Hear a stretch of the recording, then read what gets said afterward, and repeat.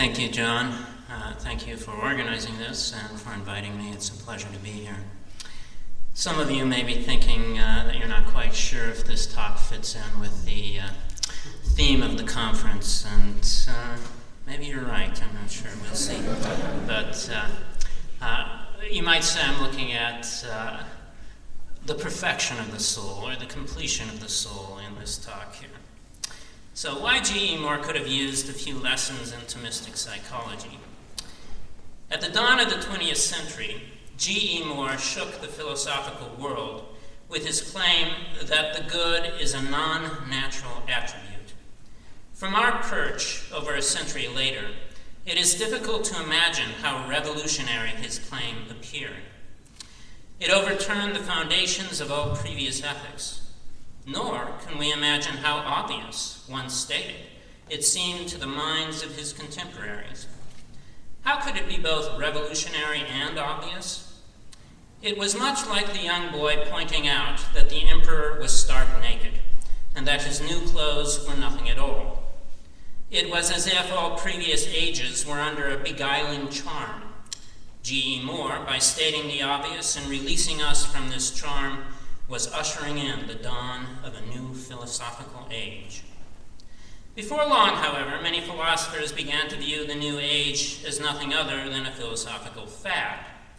Moore's unusual brand of ethical realism was quickly replaced by ethical relativism, which dominated the middle decades of the 20th century. When the fog of relativism began to lift, however, the ideas of G.E. Moore were found still standing in the sunlight. Indeed, those who today wish to affirm inherent values typically resort to some version of Moore's non-natural attributes. And as if to confirm Moore's stature as a prescient philosopher, the latest brand of relativism, error theory, insists that he correctly divined the meaning of value. He erred not in his essential grasp of the meaning of value. He erred only by supposing that values are real. It is, on this view, as if G.E. Moore correctly expressed the nature of a unicorn. Philosophers had been under the misapprehension that unicorns are five-horned animals. Along comes G.E. Moore, who states the obvious.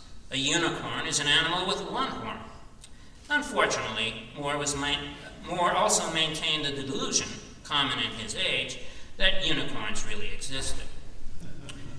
What gives? Why does Moore's thought have such staying power? Because, I think, it does state the obvious. Rather, it states what is obvious on the supposition of a particular view of nature. If nature really is what we suppose it to be, then the good, if it is anything at all, must be something of a non-natural attribute, an attribute that we perceive immediately, not after the manner of sensible observation and scientific argumentation, but after the manner of some special intuition. The advent of the modern era introduced a new vision of nature, replacing the Aristotelian vision, which had already been discarded by scholastic thinkers such as Occam. According to this new vision, nature is not teleological. It is not moving beyond itself to achieve some goal. Rather, nature is static. It can be moved and pushed about, but it has no inherent impulse of its own.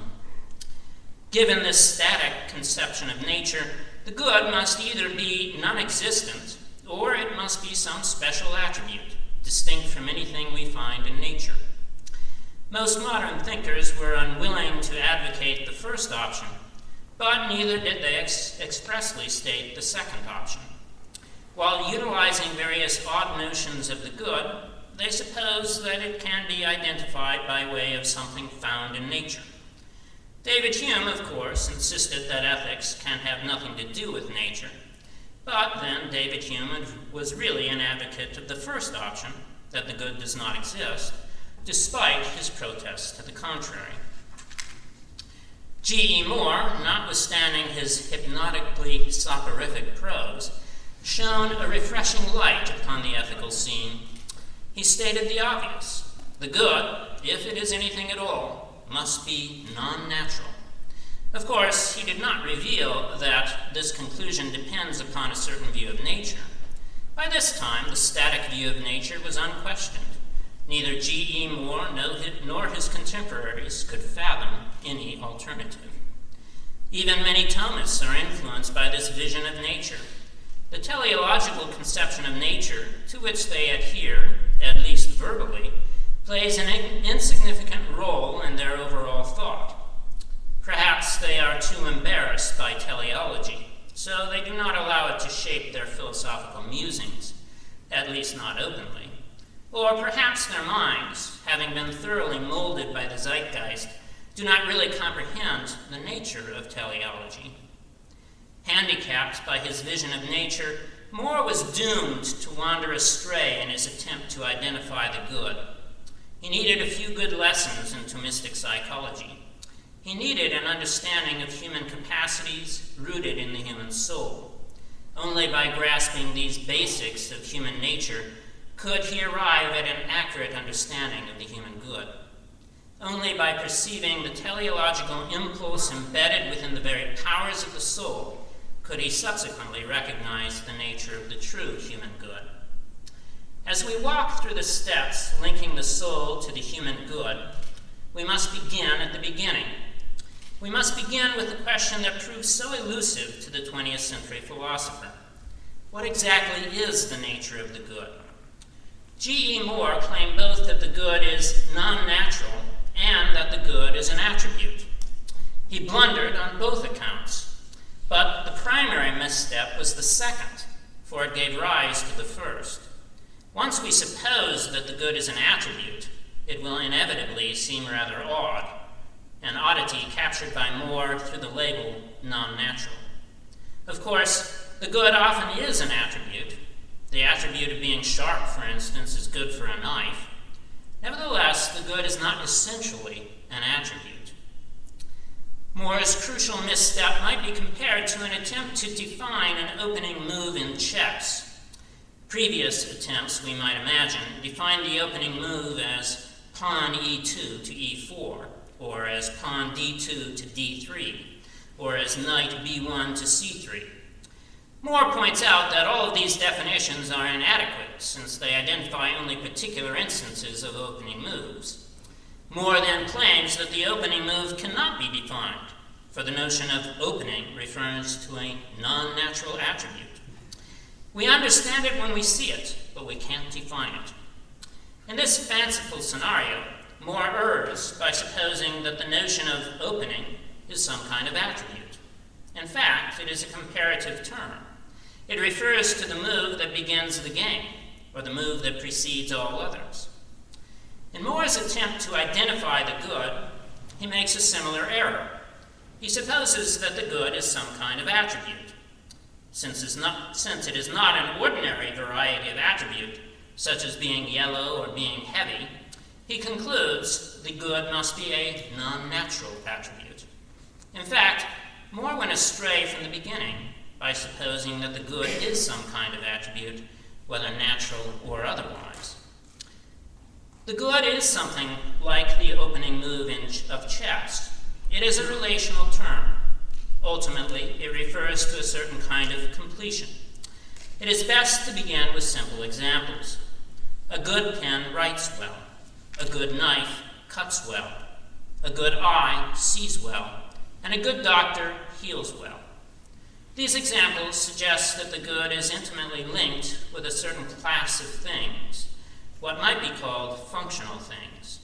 A pen has the function of writing, a knife has the function of cutting, an eye the function of seeing, and a doctor the function of healing. Other things have no function. We do not suppose that a pebble has a function or that a triangle has a function. Without a function, these things are neither good nor bad. We do not speak of good or bad pebbles, nor of good or bad triangles. We could say that a flat pebble is good for skipping on the water, but then we have given the pebble the function of skipping. Similarly, we might say that a drawing of a triangle is good, but a drawing has a function, as well as the artist who makes the drawing. The drawing has the function of representing something, in this case a triangle. just by itself has no function. We can speak then of good and bad drawings, but we cannot speak of good and bad triangles.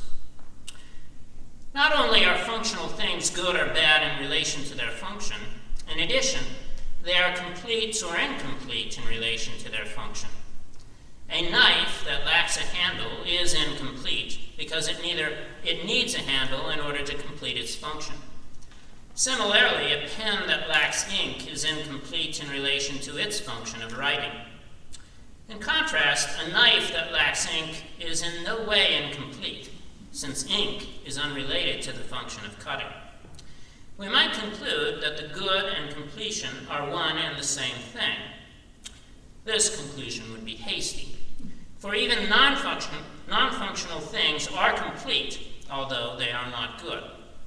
In fact, non-functional things are always complete. A triangle with only two sides is not an incomplete triangle. It is no triangle at all.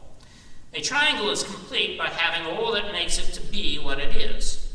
This completion, however, does not make it to be good, for triangles are neither good nor bad. We can conclude that the good is not just any completion, it is the completion of something with a function. In Aquinas' more precise expression, the good is the completion of a final cause. It is the completion of something moving to an endpoint. A knife is moving to the endpoint of cutting, and a doctor is moving to the endpoint of healing. These movements are complete when they attain the endpoint. Through the completion, the subject is also good.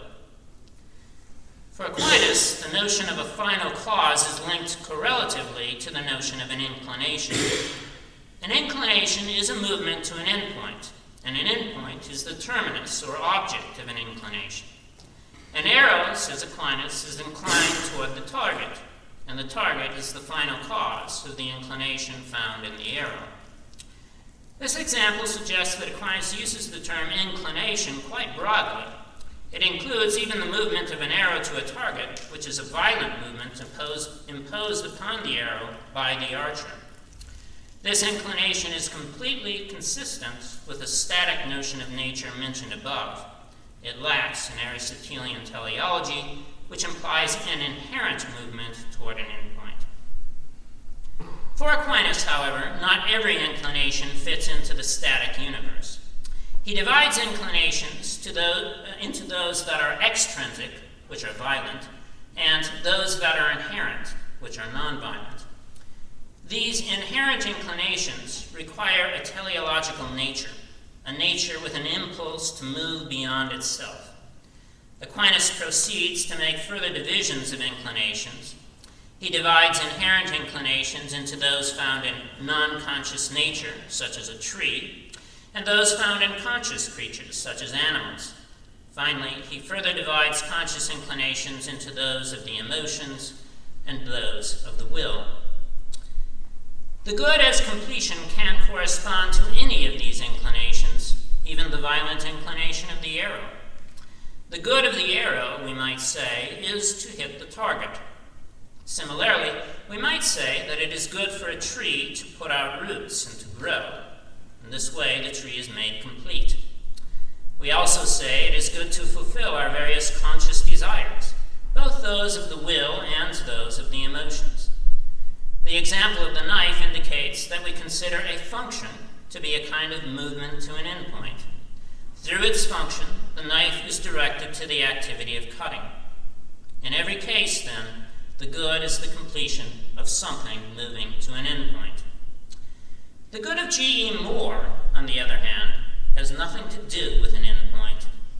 It is an attribute that attaches to things even as the color red attaches to a rose, except that the attribute of being good is non-natural, whatever exactly that means. Evidently, it means that it is a bit unusual.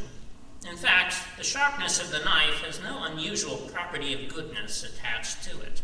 Rather, the sharpness helps to complete the function of the knife, and as such, it is good.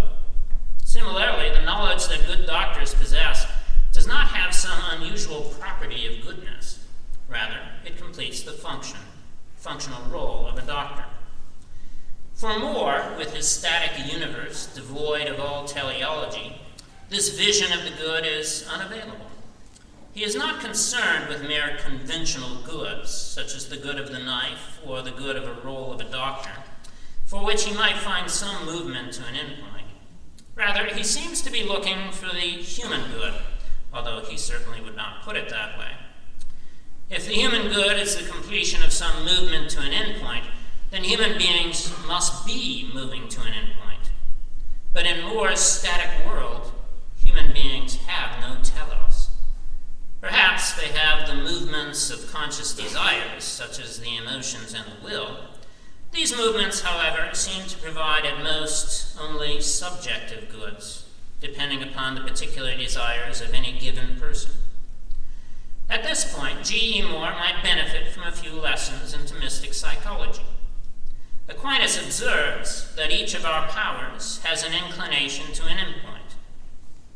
Alternatively, the power is itself an inclination to an endpoint.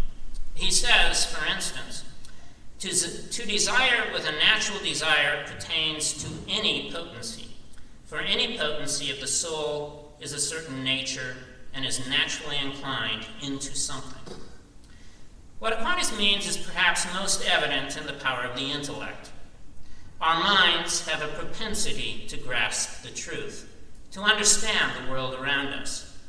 This propensity does not depend upon some choice or desire that we have. Rather, by its very nature, the intellect is moving out to grasp the truth. Understanding the world is simply the telos of the intellect. In short, the intellect has an inclination towards the truth. This inclination is not a violent inclination, the way that an arrow is pushed from outside by the archer. Rather, it arises from the nature of the intellect itself. Neither is this inclination a conscious desire of the emotions or of the will. It is a propensity of the intellect itself. We might be disposed to call it a conscious desire because it is realized through conscious acts of understanding. More precisely, however, we should classify it as a non-conscious desire. It is a tendency of the intellect itself, which does not presuppose any prior awareness of the good.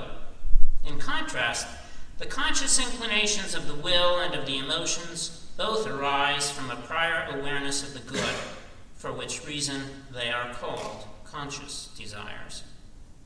Of course, we also desire to know the truth through a conscious inclination of the will. This conscious desire, however, is distinct from the non-conscious inclination of the intellect itself. Our minds are inclined to the truth by themselves, apart from any choice or push that might come from the will. The impulse towards the truth arises from the very nature of the intellect. When the intellect is presented with an object, it moves towards understanding without requiring any choice of the will. The inclination of the intellect, then, is an inclination of non-conscious nature, like the movement of the tree to grow. It is a tendency toward a conscious act, but it does not arise from a conscious awareness of the good, as do the acts of the emotions and the will. Likewise, the power to maintain bodily integrity, which might be called the nutritive power, is an inclination of non-conscious nature. When food is provided, the body transforms it into the needed material and energy. We make a choice to eat, which then provides the food, but we make no choice to digest and assimilate the food. In a similar manner, the power to reproduce is a non-conscious inclination, as is most evident in plants. For human beings, confusion might arise because we choose to engage in sexual intercourse. This choice is indeed a choice to engage the power of reproduction, but this power itself moves out toward new life, apart from any choice. Indeed, it often moves out to new life in opposition to the choice of those engaging in intercourse. Aquinas insists that each of the powers of the soul has such a non-conscious inclination to some endpoint. It follows that each has some good. For each, the inclination is made complete through its good. The intellect, for instance, is made complete through its act of understanding. Consequently, we may say that the good of the intellect is to know the truth. We may even conclude that the intellect is naturally inclined to know the truth concerning the first cause, as Aquinas states. Quote, "Therefore, if the human intellect knows the essence of some created effect, but knows of God only that he exists, then the completion of that intellect does not attain simply to the first cause, but there remains in it a natural desire to seek this cause." Notice that the natural desire to see God is not a desire of the will. The Thomistic tradition for centuries has often been actually confused on this point. But read question 3, Article 8, and it's clearly a natural inclination of the intellect. Just as the power of the intellect is completed through its activity, so also the good of the nutritive power is found in the completion of its impulse. It is found in the act of digesting and assimilating food. The similar conclusion applies to the other powers. This picture of human goods is confirmed by Aquinas' discussion of the natural inclination of the will itself. This is a fairly long quote here. "With the will, we desire not only those things that pertain properly to the power of the will, we also desire those things that pertain to the individual powers and to the whole human being. It follows that human beings naturally will not only the object of the will, but also other things that are fitting to the other powers. For example, knowledge of the truth, which is fitting to the intellect, to be and to live and other things of this sort, which refer to one's natural existence. All of these fall under the object of the will as certain particular goods." Close quote. According to Aquinas, then, we do not need some special property of goodness that attaches itself to knowledge, health, friendship, and so on. Rather, we need movements to an endpoint. We need inclinations that can be made complete. These movements or inclinations are realized in our various powers. From the completion of these various powers, then, we have diverse human goods. This, as of yet incomplete picture of the human good, still leaves an important question unanswered. It has explained the nature of the good, but it has not revealed how we come to know these diverse goods. For G.E. Moore, it seems, we know the good by way of some special capacity to perceive non-natural properties. A similar doctrine may be found in some who claim their inspiration in Aquinas. According to so-called new natural law advocates, we know the human good not by knowing human nature. Rather, the power of practical reason immediately apprehends our human goods. Aquinas' own view differs from that of both G.E. Moore and the new natural law advocates. Our knowledge of the good depends, according to Aquinas, upon our knowledge of our human nature as realized in the non-conscious inclinations found in our various powers. Given the above analysis of the good, this conclusion is no surprise. Since the good is the completion of some inclination or movement to an endpoint, it follows that we can understand a good only by understanding its correlative inclination. We understand the good of a knife, for instance, only by first understanding the function of a knife. This dependence is evident in the following conversation between Tony and Susie.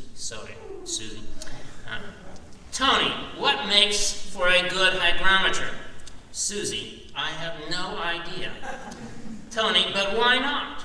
Susie, I don't even know what a hygrometer is. Tony, oh, you don't? It's something that measures the humidity in the air. Susie, then a good hygrometer will measure humidity well.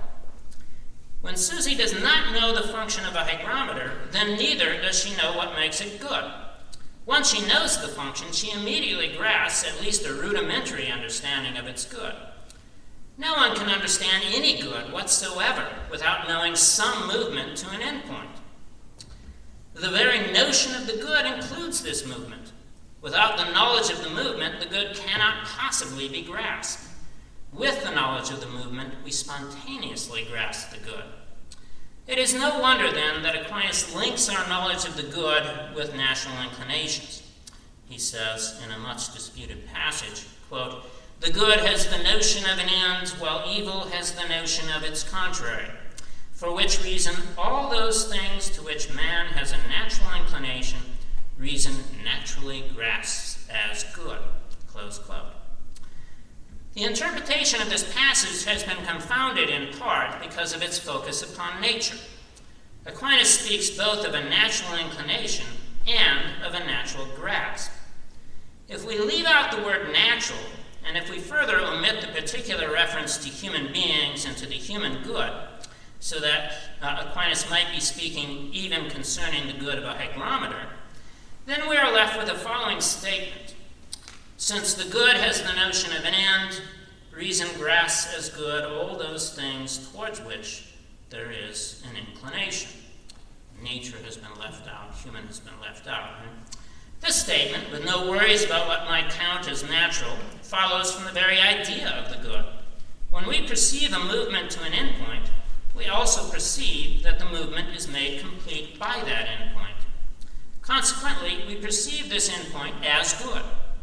Our knowledge of the good, then, essentially follows upon and includes our knowledge of inclinations. Adding the two references to what is natural and adding the focus upon the human good has bewildered many a would-be Thomist.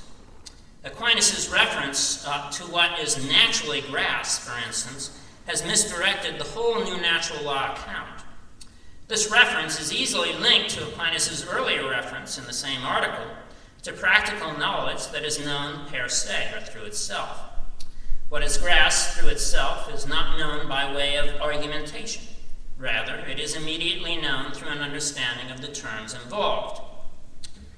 The immediacy, together with a lack of argumentation, has left new natural law advocates with the impression that this practical knowledge can have no dependence upon theoretical knowledge concerning the way the world is. They conclude that all basic practical knowledge is known by a special capacity of practical reason. As we have seen, however, Susie's knowledge of the good of hygrometers depends upon the prior knowledge concerning the nature of hygrometers. Indeed, this dependence is indispensable. Without a knowledge of the function of hygrometer, Susie can have no knowledge of its good. This dependence, however, does not imply argumentation. Susie does not reason syllogistically from the nature of a hygrometer to the nature of its good. Rather, by perceiving the nature of the hygrometer as something moving towards measuring the humidity in the air, she also perceives the good of a hygrometer. No more does our knowledge of the human good exclude dependence on knowledge of human nature. Indeed, in order to know the human good, we must know the end to which human nature is moving. Knowledge of this end, or rather of these ends, is confounded by the other reference to what is natural. For Aquinas specifically mentions natural inclinations to an end. Based on the English word inclination, we will likely think of the conscious inclinations found in either the emotions or the will. Furthermore, the word natural might lead us to think of what is inborn. We might imagine then that Aquinas is speaking of inborn emotional dispositions. With a better understanding of Aquinas, we might think that he is speaking of natural inclinations of the will. Neither of these interpretations, however, can be correct, or at least not entirely correct, primarily because these conscious inclinations presuppose an awareness of what is good. Before we can desire anything in the emotions or in the will, we must first perceive it as good. Before Anna desires pizza, she must first perceive that pizza is, in some way, good. Before Anna's conscious desire ever arises, then, reason must first perceive some other inclination, by which it then knows a good that elicits these conscious inclinations. This point can be reached by considering a particular good, such as the good of knowing the truth. This good of the intellect includes within its very notion the inclination of the intellect itself. Consider the result when we apply this passage from the Summa to the good of truth. We end up with the following reasoning. The good of truth has the notion of an end. Consequently, reason naturally grasps the truth as good, insofar as it grasps the natural inclination of the intellect to the truth. But consider another alternative.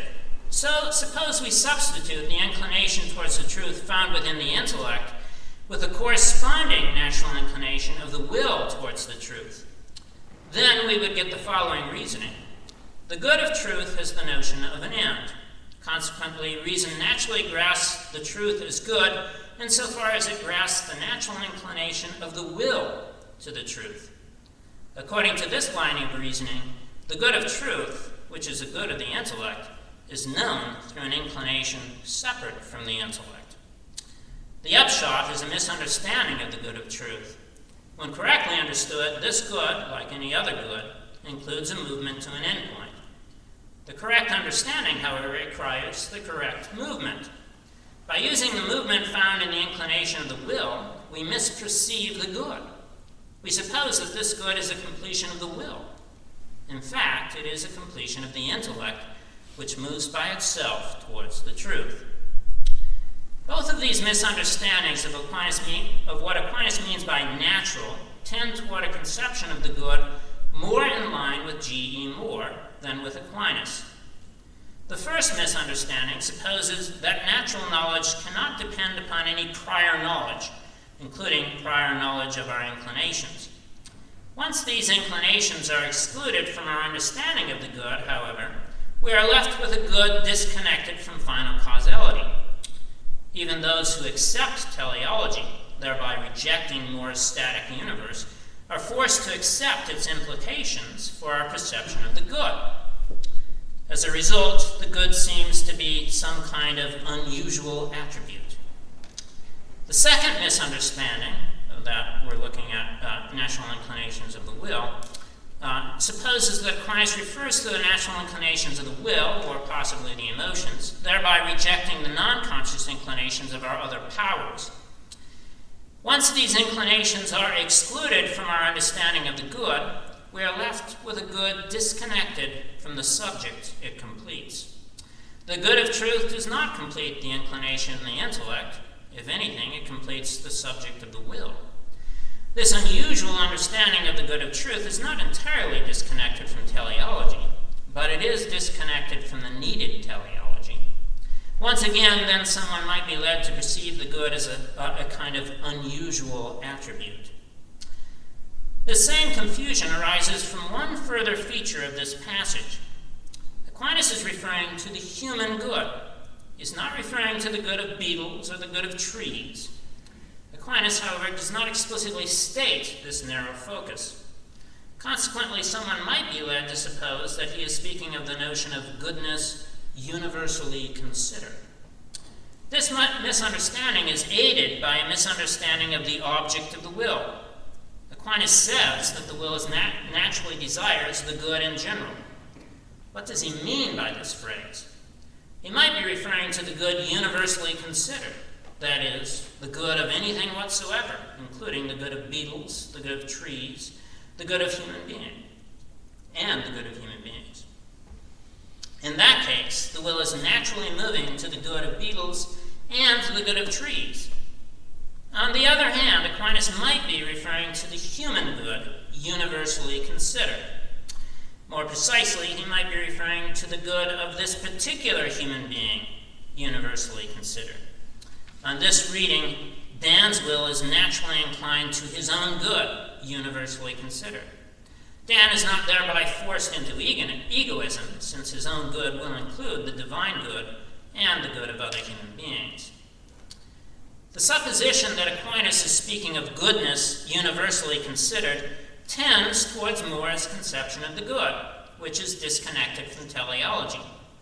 There is, in fact, no such thing as goodness in general. There is only the good of beetles, the good of trees, and the good of human beings. What completes a beetle depends upon its particular movement to an endpoint. This good is different from the good of a tree, which arises from the inclination of the tree. Aquinas expresses the matter in the following way. Quote, "When it is said that the good is that which all things desire, it should not be understood as if every good is desired by everything. Rather, whatever is desired has the ratio, or the notion of the good. Close quote. If there are any such thing as goodness in general, it could not be tied to any movement, for there is no general movement to an endpoint. Goodness in general, then, looks to be something like More's unusual attribute, which dwells within a static universe. We may conclude from the above discussion that G.E. Moore could have benefited from some lessons in Thomistic psychology. By coming to understand our diverse powers, and by recognizing that these powers are moving to an endpoint, he could have come to a correct understanding of the human good. Without this Thomistic understanding of the human soul and its powers, human beings become static, just as a triangle has no movement to an endpoint, and therefore has no good. So also human beings, on this conception, have no movement to an endpoint. Moore is left looking for goodness itself, or perhaps the good of the universe, as he sometimes says. Anyone who would speak of the good of a triangle must have a very unusual conception of the good. It must be a kind of non-natural attribute that is somehow attached to the triangle. Of course, Moore is not speaking of the good of triangles, but nevertheless his good is attached to static realities. Consequently, it can only be a very unusual attribute. One more aspect of Thomistic psychology is needed to complete our understanding of the human good. Up to this point, we have discovered only various goods of human beings.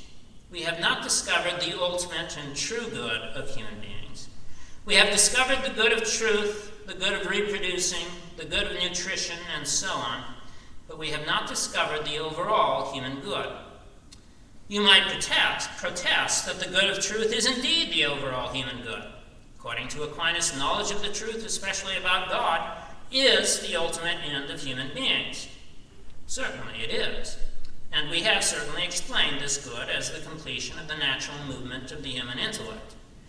We have not, however, explained how this one movement completes the whole human being. Discovering the good of truth is not the same as discovering that this good is the chief human good. The difficulty may be perceived by considering the following scenario. An alien comes across an automobile and notes that it has various capacities. It has the capacity to move about, the capacity to honk, the capacity to warm the air, the capacity to provide protection from the environmental factors such as rain and so on. From these observations, the alien recognizes that moving about is a good of the car. Honking is a good of the car, warming is a good of the car, protection is a good of the car, and so on. Now it happens that the capacity to move about is the chief capacity of the car, which unites all the others. Honking is good for a car, for instance, only insofar as it makes for better transportation. The same may be said for warming the air and for providing protection. The defining function of the car is to provide transportation. The other capacities are either necessary for this function or enhance this function. The alien has discovered the chief function of the car, which is to provide transportation. He has not discovered, however, that it is the chief function. Moving about is one capacity among many others, as far as the alien is concerned. Consequently, he knows that moving about is a good of the car, but he does not know that it is the good of the car. He does not know that it is the chief and defining good of the car. Similarly, someone might discover that human beings have the power to understand the world, the power to imagine, the power to grow, the power to reproduce, the power to desire, and so on. From these observations, he recognizes various human goods. It is good to understand the truth, good to reproduce, good to imagine, and so on. It happens that one of these powers, the power to understand, unifies all the others. It is the overall function of human beings. Having discovered this capacity, together with the good that completes it, however, is not the same as discovering the unifying nature of this capacity. Discovering the function of the intellect is not the same as discovering the function of the whole human being, even though the intellect happens to provide the function of the human being. Our analysis so far, then, has provided only a hodgepodge collection of human goods. It has not provided a unified account of the overall human good. This further account requires a grasp not just of the various powers of the human being, it requires a grasp of the function of the whole human being. To grasp this human function, we might avail ourselves of the following Aristotelian argument. The function of the thing is that which it alone does. Human beings alone understand the truth, therefore the function of the human being is to understand the truth. Unfortunately, this argument is inadequate. It presupposes that there is some single human function unifying all human capacities, and then it provides a sign of what that function is. The uniqueness of the capacity is nothing other than a sign. Being unique does not make a capacity to be the function of the thing. At this stage in our reasoning, however, we need more than a sign. The alien investigating the automobile might suppose that it is nothing other than a hodgepodge collection of things, which, by the way, your cell phone these days has come to be pretty much just that. Right? Cell phones don't need to be used for making calls at all, which would have been the original defining function of a phone. Right? As such, it has no unifying function. If he happens to believe that the whole car has a function, then he might utilize Aristotle's argument. He might look for what is unique as a sign, helping him to identify the function. But the alien does not know that the car has a single function. Similarly, the discovery of our various human capacities does not indicate that we ourselves have a single function.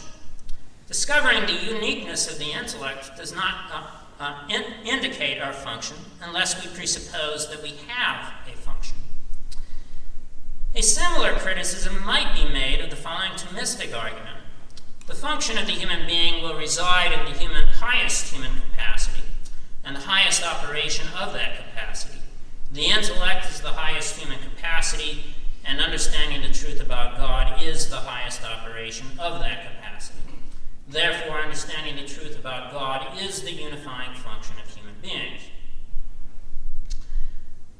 So again, I'm not saying this is a false argument. I'm saying it presupposes a bunch of stuff that we're going to have to get to before it becomes a good argument, basically. This argument has an added difficulty. How exactly do we determine what is higher and lower in capacities? We cannot define what it means to be higher in terms of the overall human function, for we have not yet discovered that there is some overall human function. Identifying some operation as immaterial might work, but identifying these immaterial operations is far from straightforward.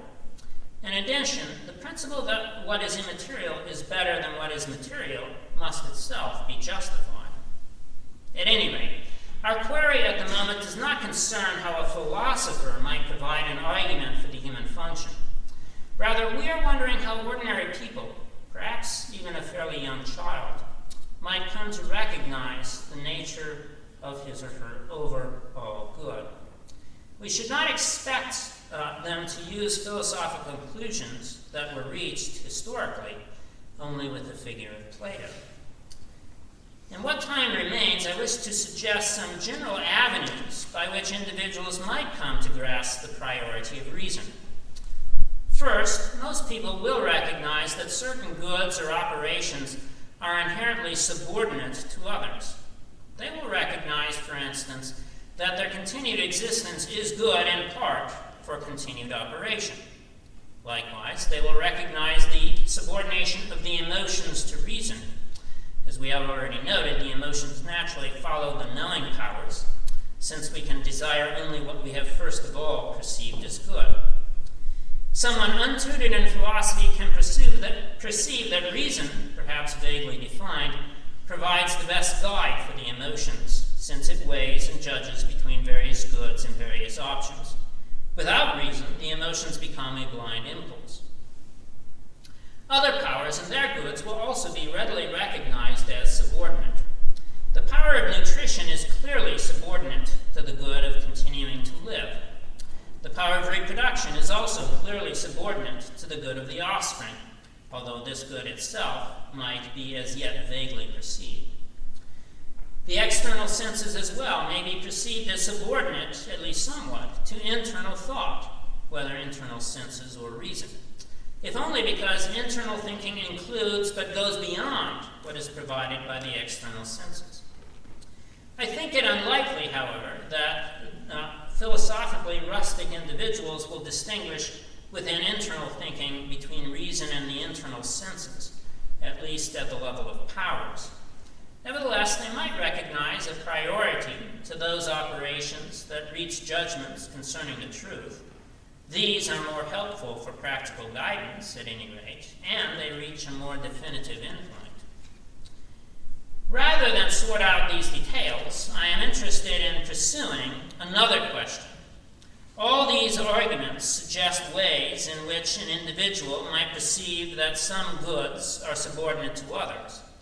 But they do not answer an important question. Do human beings have a function? Aristotle's argument in this regard is at best suggestive. How, he wonders, can we recognize a function for the various parts of a human being without recognizing a function for the whole human being? Let us explore another approach. The functions of artifacts we readily recognize directs the artifacts to some good beyond themselves. The function of writing, for instance, directs the pen to the activity and good of the author. Similarly, the function of healing directs a doctor outside of himself to the health of the patient. We also recognize that the parts of a greater whole have a function directing themselves to the whole itself.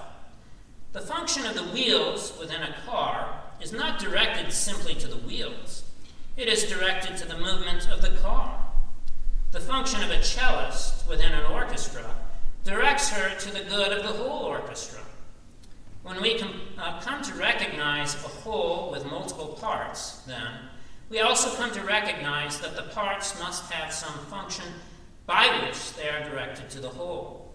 When we are dealing with an ordered whole rather than a substantial whole, the need for a function directing the parts to the whole is even more evident.